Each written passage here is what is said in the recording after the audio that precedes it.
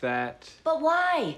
Diego is going to have to come back here time and time again and risk bleeding out every single time. We can just do a bone graft right now. It's too risky. Risky? Jackson, everything is risky. Surgery is risky. Not too long ago, you did a throat transplant.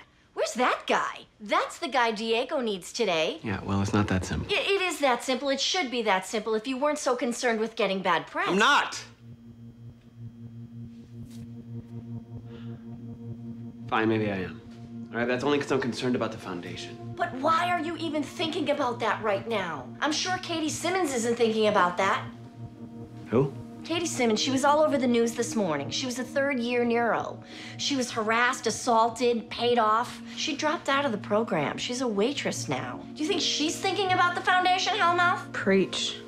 All right, I'm not trying to diminish the trauma experienced by these victims. All right, if you take the foundation down, that's 72 hospitals that go down with it. Every single person in this hospital, multiply that by 72. We're talking about thousands of jobs, thousands of families. You know, of all people, I really thought you would understand. Understand what? We're not exactly raised by people who were easy. Come on. No, you don't get to do that. You don't get to compare your grandfather and my mother. My mother had to fight tooth and nail for every inch of ground she gained. Harper Avery had everything. Except decency. We're ready. Let me know when the OR is prepped.